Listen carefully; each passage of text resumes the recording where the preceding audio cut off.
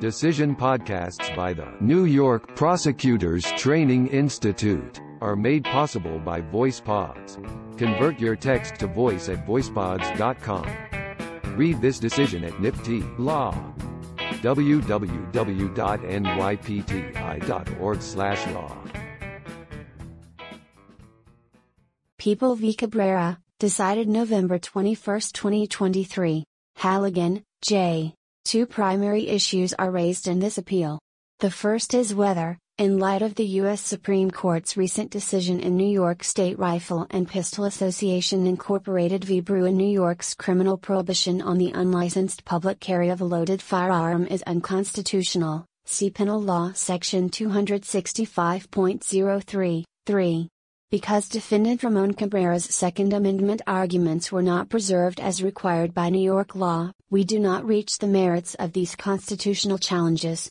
The second is whether Cabrera was in custody for purposes of Miranda v. Arizona, when he was handcuffed and questioned by law enforcement officers. Because the conclusion below that he was not in custody is unsupported by the record, we reverse and remit the case for a new trial. In August 2016, Cabrera was pulled over for speeding in South Carolina and revealed to a police officer that he had firearms in his car and was driving to his mother's home in the Bronx. Although the defendant held a Florida license for the guns and was legally permitted to possess them in South Carolina, the officer warned him that possession of the guns would be unlawful in New York, and notified the Bureau of Alcohol, Tobacco, Firearms and Explosives, ATF, about the defendant and his travel plans. That information was relayed to New York City Police Department Detective Kevin Muirhead, who was assigned to the ATF Joint Firearms Task Force. The South Carolina officer shared the details of his encounter and Cabrera's license plate number with Detective Muirhead, and Muirhead determined that the car was registered to a Bronx address associated with Cabrera's mother. Around 8 p.m. that evening, Detective Muirhead and two colleagues, Lieutenant Peter Cabrera and ATF Special Agent Adam Schultz, began a stakeout of the mother's residence. When Cabrera arrived at approximately 10 p.m., Detective Muirhead pulled up behind his car. The officers exited their vehicle and approached the defendant as he emerged from his car. Muirhead identified himself as a police officer and asked for the defendant's name and his destination. Cabrera was calm and cooperative, and provided his name and stated that the house belonged to his mother. Detective Muirhead later testified that Cabrera was handcuffed, though he could not recall at what point in the encounter the handcuffs were applied or who had done so. When asked for identification, the defendant permitted one of the officers to retrieve his wallet from the vehicle's center console. In removing the driver's license from the wallet, the officer also found a Florida concealed carry permit. Detective Muirhead then asked Cabrera whether there were any firearms in the vehicle he should be aware about. Cabrera informed him that there were 3 handguns and a rifle in the trunk and permitted him to open it. Upon doing so, Detective Muirhead observed the top portion of a rifle. He asked Cabrera whether he had a New York State carry permit, and Cabrera responded no. Cabrera was then arrested and brought to the task force's office, along with his vehicle. An hour and a half after the officers apprehended him, Cabrera was placed in an interrogation room and his handcuffs were removed. Special Agent Schultz read Cabrera each of the Miranda warnings from a form, and Cabrera acknowledged them by nodding affirmatively, initialing next to each warning, and signing the bottom of the form.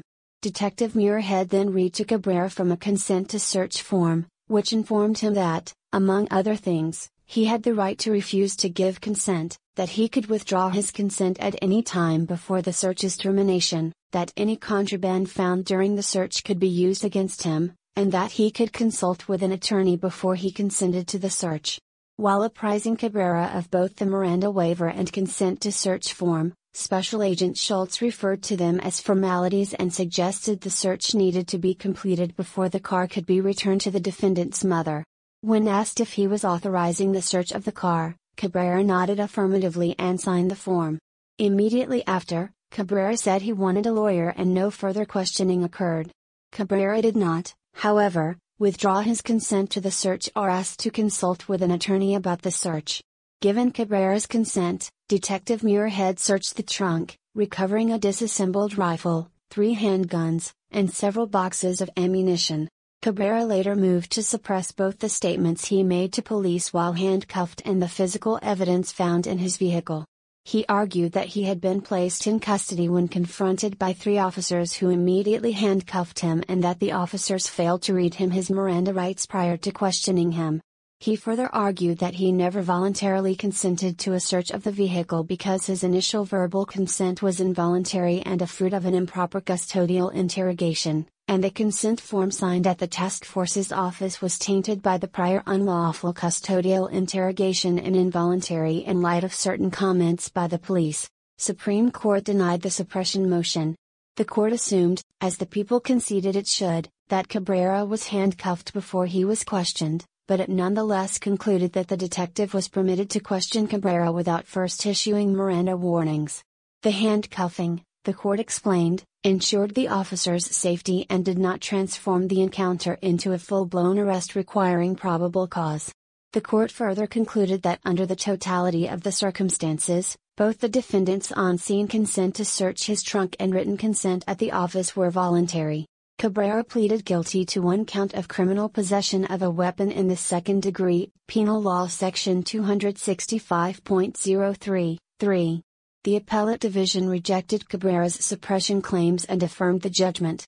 It held that the hearing court correctly determined that even if the defendant was handcuffed when he was questioned about the guns outside his mother's house, the handcuffing did not elevate what was otherwise an investigatory detention to custody for Miranda purposes, and thus the officers did not first have to provide Miranda warnings before questioning Cabrera about the guns. The court also rejected Cabrera's challenge to admission of the physical evidence, noting that the officers acquired probable cause to search the vehicle under the automobile exception once the defendant admitted to possessing the firearms. Further, the court agreed with Supreme Court's conclusion that Cabrera voluntarily consented to a search of his car both at the scene and in the task force office. A judge of this court granted Cabrera leave to appeal. On appeal to this court, Cabrera claims to have been in custody for Miranda purposes when he was handcuffed and asks this court to adopt a rule that a handcuffed person is per se in custody for purposes of Miranda. He further contends that there is no record support for the Appellate Division's finding that he was not in custody under the circumstances and that both his oral and written consent to the search were tainted by the Miranda violation and independently involuntary. In addition, the defendant raises several constitutional challenges to his conviction and sentence for the first time on appeal to this court in light of the Supreme Court's recent decision in Bruin. 1. We begin with Cabrera's Second Amendment challenges. Cabrera argues that, because Penal Law Section 265.03(3) criminalizes unlicensed possession of a firearm, the constitutionality of that statute necessarily rose or fell with the constitutionality of the licensing regulations in effect at the time he was charged. In his view, the U.S. Supreme Court's decision in Bruin rendered unconstitutional the entirety of New York's licensing regime, and that in turn meant that Penal Law Section 265.03(3) was facially unconstitutional. Cabrera further argues that the statute is unconstitutional as applied to him on several grounds. He contends that because he was able to obtain a valid gun license in Florida, we must assume that New York's proper cause requirement alone made his unlicensed possession criminal. Cabrera also alleges a violation of his right to travel under the Privileges and Immunities Clause based on what he construes as a residency requirement for New York licenses. Finally, Cabrera argues that the felony classification and authorized sentencing range for violations of Penal Law Section 265.03(3) violate the Second Amendment, Eighth Amendment, Due Process Clause, and Equal Protection Clause in light of Bruin. It is undisputed that Cabrera did not raise these constitutional arguments before the trial court, as is generally required to preserve such challenges for this court's review. See People v. Bauman and Sons Buses Incorporated, see also People v. Davidson, because defendant's constitutional challenge to the loitering statute was made for the first time on his motion pursuant to CPL 330.30, it was not properly preserved. Cabrera nonetheless argues that his lack of preservation should be excused, claiming that it would have been futile, if not frivolous, to challenge Penal Law Section 265.03(3) prior to Bruin. Unlike the trial courts and the appellate division, this court's jurisdiction is limited to questions of law. NY Constitution Article 6, Section 3, People v. Tariago. We have long maintained that, absent certain limited exceptions, a reviewable question of law exists only if it was presented to the trial court in the first instance. Generally, points which were not raised at trial may not be considered for the first time on appeal. People v. Thomas, CPL 470.05, 2. This rule helps ensure that errors are avoided or corrected at the earliest possible opportunity. See People v. Hunter, see also People v. Beckey. It also gives the parties an essential opportunity to probe relevant factual and legal issues, thereby ensuring that the record before this court reflects a full airing of the points that bear upon an ultimate merits determination. See example People v. Martin. No preservation exception where record was not developed as to existence of exigent circumstances that may have justified warrantless arrest. Preservation of a constitutional challenge, in particular, ensures that the drastic step of striking duly enacted legislation will be taken not in a vacuum but only after the lower courts have had an opportunity to address the issue and the unconstitutionality of the challenged provision has been established beyond a reasonable doubt. See Bauman and Sons Buses, citing matter of Van Berkel v. Power. For these reasons, we have carefully guarded the preservation rule against erosion. People v. Mack. One very narrow exception, termed the mode of proceedings exception, allows a defendant to raise and preserve challenges to the essential validity of the proceedings conducted below by alleging errors that would affect the organization of the court or the mode of proceedings prescribed by law. People v. Patterson. In Patterson, the defendant relied on a U.S. Supreme Court decision issued during the pendency of his appeal, Mullany v. Wilbur, to argue that he was unconstitutionally forced to bear the ultimate burden of persuasion on his extreme emotional disturbance defense to murder. We underscored the critical importance of preserving objections before the trial court, but nonetheless held that the error asserted fit within a mode of proceedings exception and was therefore reviewable. Cabrera does not argue that his Second Amendment arguments fall within this tightly circumscribed class. People v. Kelly, of non-waivable errors. People v. David, decided today. Patterson also noted that at the time of the defendant's trial, there was no doubt in this state that the affirmative defense was constitutionally valid. Patterson, and no intimation that the homicide provisions might be vulnerable to serious constitutional challenge. Although we had previously rejected a general exception to our preservation requirement based on a change in the law, see People v. Reynolds, citing O'Connor v. Ohio, we stated that the defendant's failure to object cannot deprive him of the right to attack that practice when an intervening Supreme Court decision calls that practice into question. Patterson. Cabrera relies on this passage of Patterson, contending that his unpreserved Bruin-based challenges are reviewable because they are based on an intervening Supreme Court decision that overruled binding precedent after judgment was entered, and the dissent in People v. Garcia, decided today, takes the same view. In addition to Patterson, Cabrera points to People v. Baker, in which this court reviewed the merits of an unpreserved claim under the Confrontation Clause.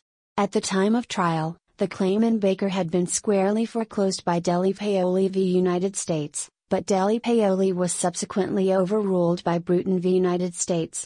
Again relying upon O'Connor, we concluded that the error cannot be ignored upon the ground that no proper objection was made since in this pre-Bruton case their admission under limiting instructions was proper. Baker. To the extent Patterson and Baker can be read as setting forth a futility exception where an intervening U.S. Supreme Court precedent gives rise to a constitutional claim previously foreclosed by this court's precedent, such an exception is not warranted here. Both Patterson and Baker relied upon O'Connor, a decision in which a state high court refused to consider a claim on the ground it was barred by a state procedural rule after the U.S. Supreme Court had granted certiorari, vacated, and remanded to the state court to carry out exactly that task.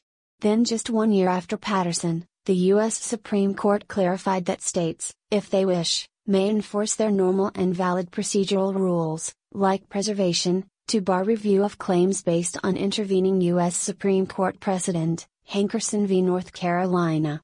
In the years following Patterson, we consistently required preservation in a series of cases presenting constitutional claims based on intervening U.S. Supreme Court precedent. In People v. Thomas, We held that an intervening U.S. Supreme Court decision will not excuse preservation if the claim previously foreclosed under the federal Constitution was already available under state law. There, the appellate division had relied on Patterson in reviewing an unpreserved error regarding a jury charge on intent. The defendant argued that the charge violated the U.S. Supreme Court's intervening decision in Sandstrom v. Montana, by including a presumption that effectively absolved the people from proving an essential element of the crime. This court reversed, explaining that the charge in Sandstrom has long been held erroneous under state law, see Thomas. As for the defendant's claim that Sandstrom now made the charge unconstitutional under federal law, we held that the rule requiring a defendant to preserve his points for appellate review applies generally to claims of error involving federal constitutional rights, Thomas. We further noted with approval the U.S. Supreme Court's instruction in Hankerson that when the defendant claims, for the first time on appeal, that the court's charge erroneously shifted the burden of proof, the state courts are free to enforce the normal and valid rule that failure to object to a jury instruction is a waiver of any claim of error, quoting Hankerson v. North Carolina. Both before and after Patterson, we have explained that preservation is essential where the failure to raise a claim in the court of first instance means that the appellate record is inadequate to fairly assess the merits, even if governing law was altered by an intervening Supreme Court decision. For example, in People v. Martin, the defendant sought review of an unpreserved claim that he had been arrested inside his home without a warrant in violation of the rule announced a few months earlier in Payton v. New York. Payton changed the law in New York, which at the time of the defendant's trial allowed warrantless arrests inside the home even absent exigent circumstances. We concluded that the defendant's failure to raise his constitutional challenge before the trial court deprived the people of a fair opportunity to present their proof on the issue of exigent circumstances, rendering the record inadequate to permit the appellate court to make an intelligent determination on the merits, and thus did not review the unpreserved claim, Martin. Other cases reach a similar conclusion, see People v. Gonzalez, People v. Gates, not reaching unpreserved claim under Davis v. Mississippi, because failure to timely object deprived people of opportunity to establish lawful grounds for arrest, People v. Fryla, not reaching unpreserved claim under Mapp v. Ohio, because record contained no inquiry as to lawfulness of alleged search and seizure.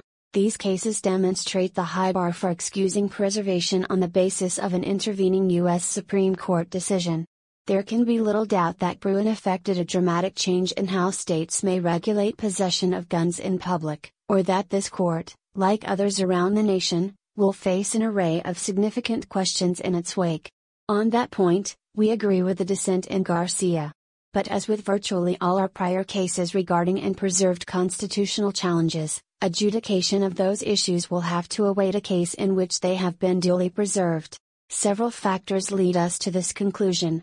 First, unlike the Confrontation Clause claim raised in Baker, Cabrera's Second Amendment claims were not foreclosed by binding precedent from this court or the U.S. Supreme Court at the time of trial. Defendant points to intermediate appellate authority upholding the proper cause requirement that Bruin abrogated, see example matter of Corbett v. City of New York, but even in the face of adverse appellate division precedent, litigants are expected to preserve their constitutional challenges to facilitate potential review by this court. Cabrera also calls our attention to Kashelski v. County of Westchester, and People v. Hughes. While acknowledging that a number of courts and academics take the view that Heller's reluctance to announce a standard of review is a signal that courts must look solely to the text, history, and tradition of the Second Amendment, the Second Circuit in Kashelski concluded that means and intermediate scrutiny applied to public carry of firearms and upheld the proper cause requirement later invalidated in Bruin, Kashelski. As with any Federal Circuit Court ruling, Kashelski did not bind this court. In Hughes, this court considered a Second Amendment challenge to the classification of criminal possession of a weapon in the second degree, Penal Law Section 265.033, as a felony. Notably, the defendant did not contest the state's authority to treat his conduct as a crime. Instead, he objected to the relative severity of punishment imposed.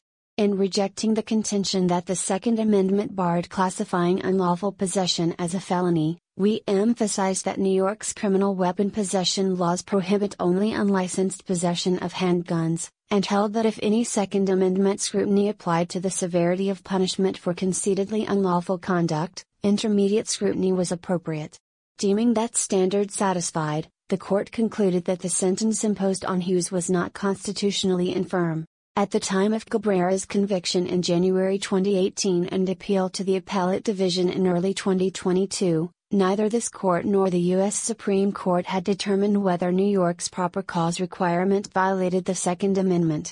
While Hughes could fairly be read to adopt intermediate scrutiny in the Second Amendment context, as the dissent in Garcia notes, Garcia, decided today, it did not consider the proper cause requirement or address any of the Second Amendment arguments the defendant now asks us to consider, whether the Second Amendment invalidates a conviction for unlicensed possession where the licensing scheme includes a proper cause requirement, whether New York's licensing scheme imposes a residency requirement and, if so, whether the Second Amendment bars that condition, or whether the Second Amendment precludes classification and sentencing disparities between in-home and public possession. Moreover, unlike the challenge to the affirmative defense in Patterson, the arguments that Cabrera now presses were not unanticipated at the time of his trial. Bruen rested on the U.S. Supreme Court's prior decisions in District of Columbia v. Heller, and McDonald v. City of Chicago. Those rulings did not speak directly to how the Second Amendment right applied outside the home or resolve the appropriate level of scrutiny, and it is clear that early on, some courts and individual judges viewed Heller as dispensing with means-end scrutiny, just as the Supreme Court eventually held in Bruen, C. as L. v. City of Chicago, applying more rigorous scrutiny to Second Amendment challenge to Chicago's prohibition on firing ranges. Heller v. District of Columbia. Heller and McDonald leave little doubt that courts are to assess gun bans and regulations based on text, history, and tradition, not by a balancing test such as strict or intermediate scrutiny. Moore v. Madigan, Circuit Court was bound by the Supreme Court's historical analysis as central to Heller, therefore holding the Second Amendment applied outside the home. Peruta v. County of San Diego, opining that the Second Circuit did not properly grapple with history in Kashilsky and that the gun regulations at issue in Drake, Woolard, and Kashilsky should have been struck down even under intermediate scrutiny. Cantor v. Barr, arguing a categorical felony ban on lawful handgun possession was unconstitutional because founding-era legislatures did not strip felons of the right to bear arms simply because of their status as felons. Notably, by 2017, the U.S. Court of Appeals for the D.C. Circuit had invalidated the District of Columbia's proper cause licensing requirement and interpreted Heller as dispensing with tiers of scrutiny and striking down a ban on possession by almost everyone. Wren v. District of Columbia. Both before and after Wren was decided, some New York litigants directly attacked Kashilsky as wrongly decided under Heller and McDonald. For example, in May 2013, the New York State Rifle and Pistol Association challenged a New York City rule regarding firearm transport and New York's gun licensing regime. Relying on Heller's historical analysis, the plaintiff contended that the right to transport and possess guns outside a primary residence was a core Second Amendment right, and that Kashilsky erred in applying intermediate scrutiny. New York State Rifle and Pistol Association v. City of New York, see also Osterweil v. Bartlett, assessing a related constitutional challenge to New York's gun licensing regime. After the Federal District Court granted summary judgment to New York City and the Second Circuit affirmed, the U.S. Supreme Court granted certiorari in January 2019 to evaluate the constitutionality of the challenged city and state regulations. Although the Supreme Court later dismissed the case as moot following an amendment to the relevant statute and regulation, see Nisrapa v. CNY, the dissents and concurrence raised serious doubts about the means-ends test, relied heavily on the historical reasoning laid out in Heller, and noted the court's eagerness to revisit the issue, agreeing with Justice Alito's dissent that federal and state courts should refocus on historical analysis and signaling that the court should address that issue soon. The Bruen plaintiffs themselves took a similar approach, explicitly arguing in their February 2018 complaint that Kashilsky was wrongly decided and that it should be overruled. See also Libertarian Party of Erie County v. Cuomo, noting plaintiffs contended that Kashilsky was wrongly decided. Given these developments, we cannot conclude that the potential success of these arguments was so unanticipated as to excuse preservation. Second, unlike the intervening decisions relied upon in Baker and Patterson, Bruen did not directly address the constitutional questions that Cabrera now seeks to raise. Bruen ruled that New York's proper cause standard for issuance of public carry licenses violates the Second and 14th Amendments. Bruen. It did not address the rest of New York's licensing scheme or the interplay between the invalidation of New York's proper cause requirement and state statutes criminalizing unlicensed possession of a firearm, as the dissent in Garcia acknowledges. Garcia, decided today. In fact, several of the Bruen concurrences explicitly noted that the opinion decided nothing about who may lawfully possess a firearm or the requirements that must be met to buy a gun, that it did not prohibit states from imposing licensing requirements for carrying a handgun, and that it did not cast doubt on long-standing prohibitions on the possession of firearms by felons and the mentally ill. For this reason, the circumstances of this case are distinguishable from those presented in O'Connor, on which we relied in both Patterson and Baker. Third, and critically, the failure to preserve Second Amendment challenges in the court of first instance stymied the development of a record that would allow for careful and deliberate adjudication on the merits of constitutional challenges presented to us. C. Martin. The advent of the one-step history and tradition test does not, alone, compel the conclusion that New York's criminal possession of a weapon statutes are facially unconstitutional. Rather, that determination must be made by closely analyzing historical analogs to assess whether our modern regulations are consistent with historical tradition. The nature of that complex inquiry only underscores the importance of preservation. See United States v. Bullock, noting difficulty of judicial analysis of historical analogs without benefit of expert reports or amicus briefs. By way of comparison, when the U.S. Supreme Court considered a single component of New York's licensing scheme in Bruen, it had the benefit of an extensive record, hundreds of pages of briefing on historical analogs and over 80 amici submissions. We simply do not have the record, at this juncture, to give the constitutional questions regarding Penal Law Section 265.033, the careful consideration they deserve. To the extent that the classification and sentencing disparities between offenses involving in-home and public possession must be justified as consistent with historical tradition, the record before us likewise does not permit a meaningful determination on the merits. C. Martin. Cabrera's as-applied challenges are unreviewable for a similar reason. His failure to preserve his Second Amendment claim deprived the government of the opportunity to argue that he would have been otherwise ineligible to obtain a license and thus was not aggrieved by the proper cause requirement. Nor are we persuaded that because he obtained a valid out-of-state license it must be presumed that he would have met all of the constitutionally valid requirements for licensure in this state. The defendant himself acknowledges that New York's licensing scheme is more onerous than Florida's, and we note that more onerous does not necessarily mean unconstitutional.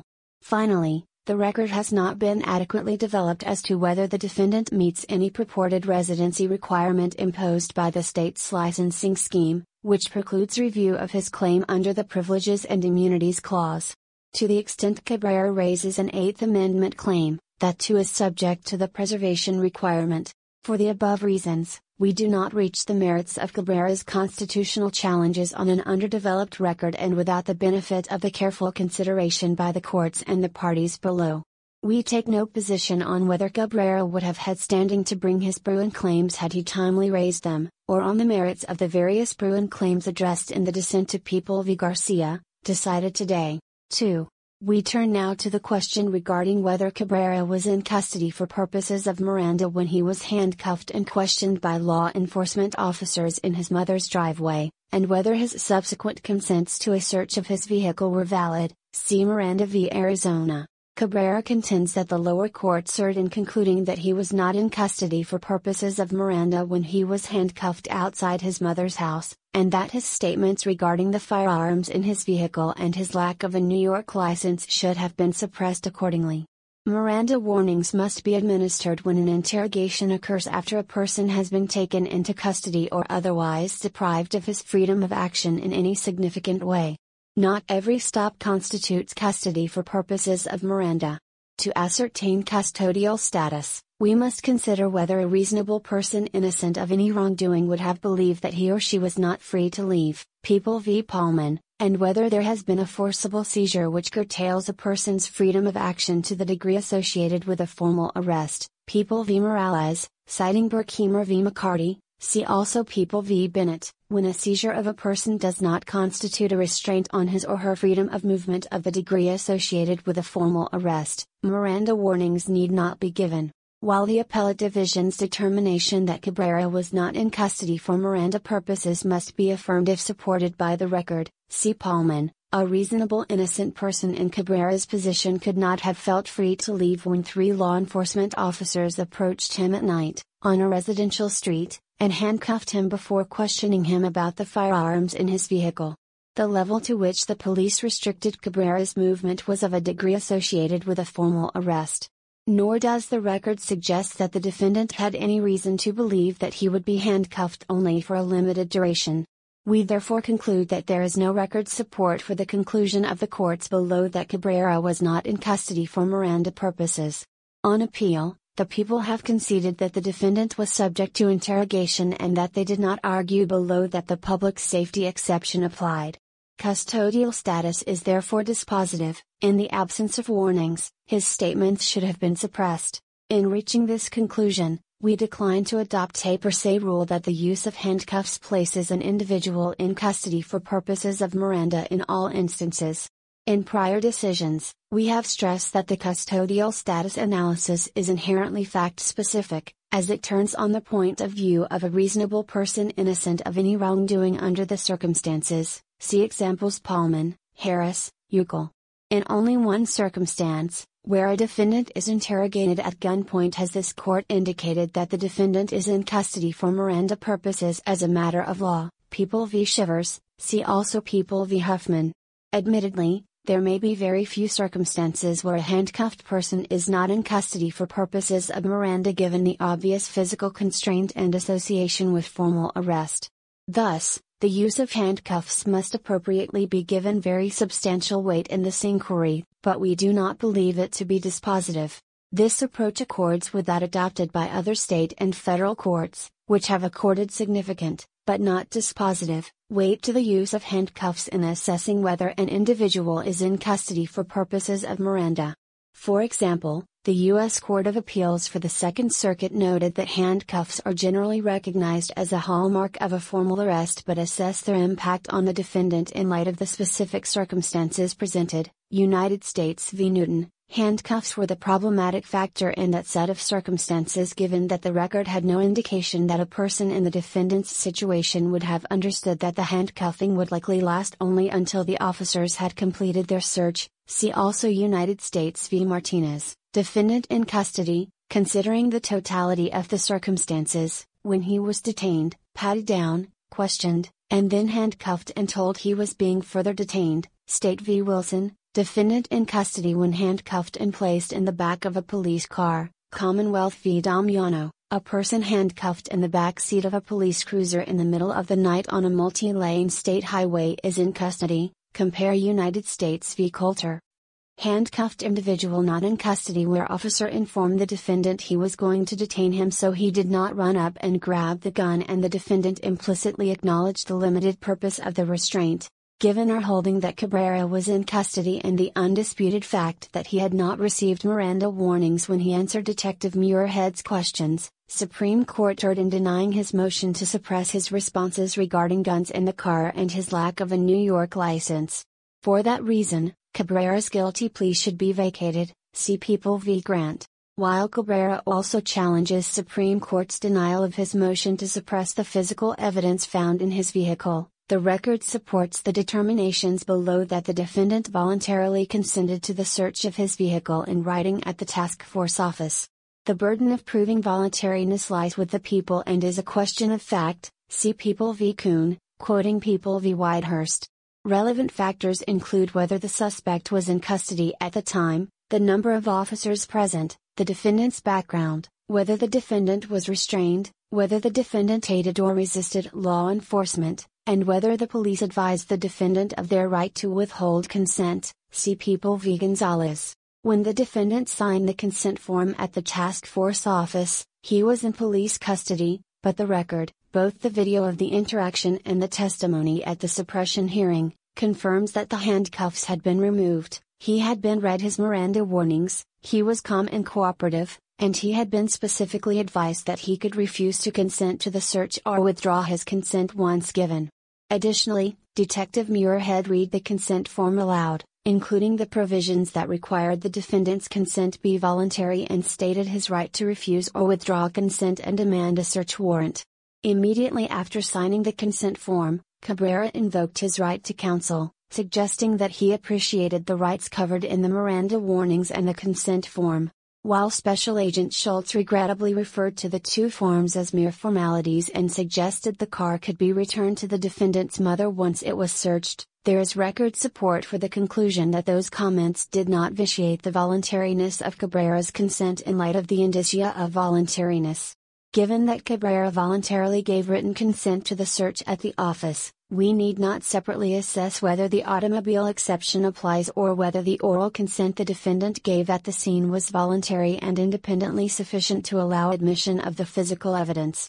To the extent that our case law on successive interrogations after a Miranda violation applies to a consent to search, the voluntariness of Cabrera's written consent was not impermissibly tainted by the Miranda violation committed when he was initially handcuffed. In determining whether there is a single continuous chain of events, People v. Chappell, or a sufficiently definite, pronounced break in the interrogation to dissipate the taint from the Miranda violation, Paulman, quoting Chappell, we have considered various factors as set forth in People v. Paulman. In Paulman, we held that Mirandized statements made after non-Mirandized statement were admissible given the different locations of the interrogations, the different methods used to elicit information, a change in police personnel, and the marked change in the tenor of the defendant's engagement with police. Similar factors support our conclusion that the Miranda violation which occurred when Cabrera was initially stopped and handcuffed did not render his later written consent to search involuntary. The written consent was given at a different location than the prior un-Mirandized statements, about 90 minutes later, and under much different circumstances evincing a change in tenor of Cabrera's engagement with police. Most notably, he was not in handcuffs surrounded by several officers on the street. These circumstances are distinguishable from the single continuous chain of events in Chappell, in which an officer forced the defendant into his vehicle, took him to the site of a burglary and questioned him, gave Miranda warnings, continued to question him as he took the defendant to the sites of additional burglaries, took him to police headquarters where he continued questioning, and obtained a confession, Chappell. Accordingly, the order of the Appellate Division should be reversed and the case remitted to Supreme Court for further proceedings in accordance with this opinion. Decided on November 21, 2023. Decision podcasts by the New York Prosecutors Training Institute are made possible by VoicePods. Convert your text to voice at voicepods.com. Read this decision at NYPT Law. www.nypti.org/law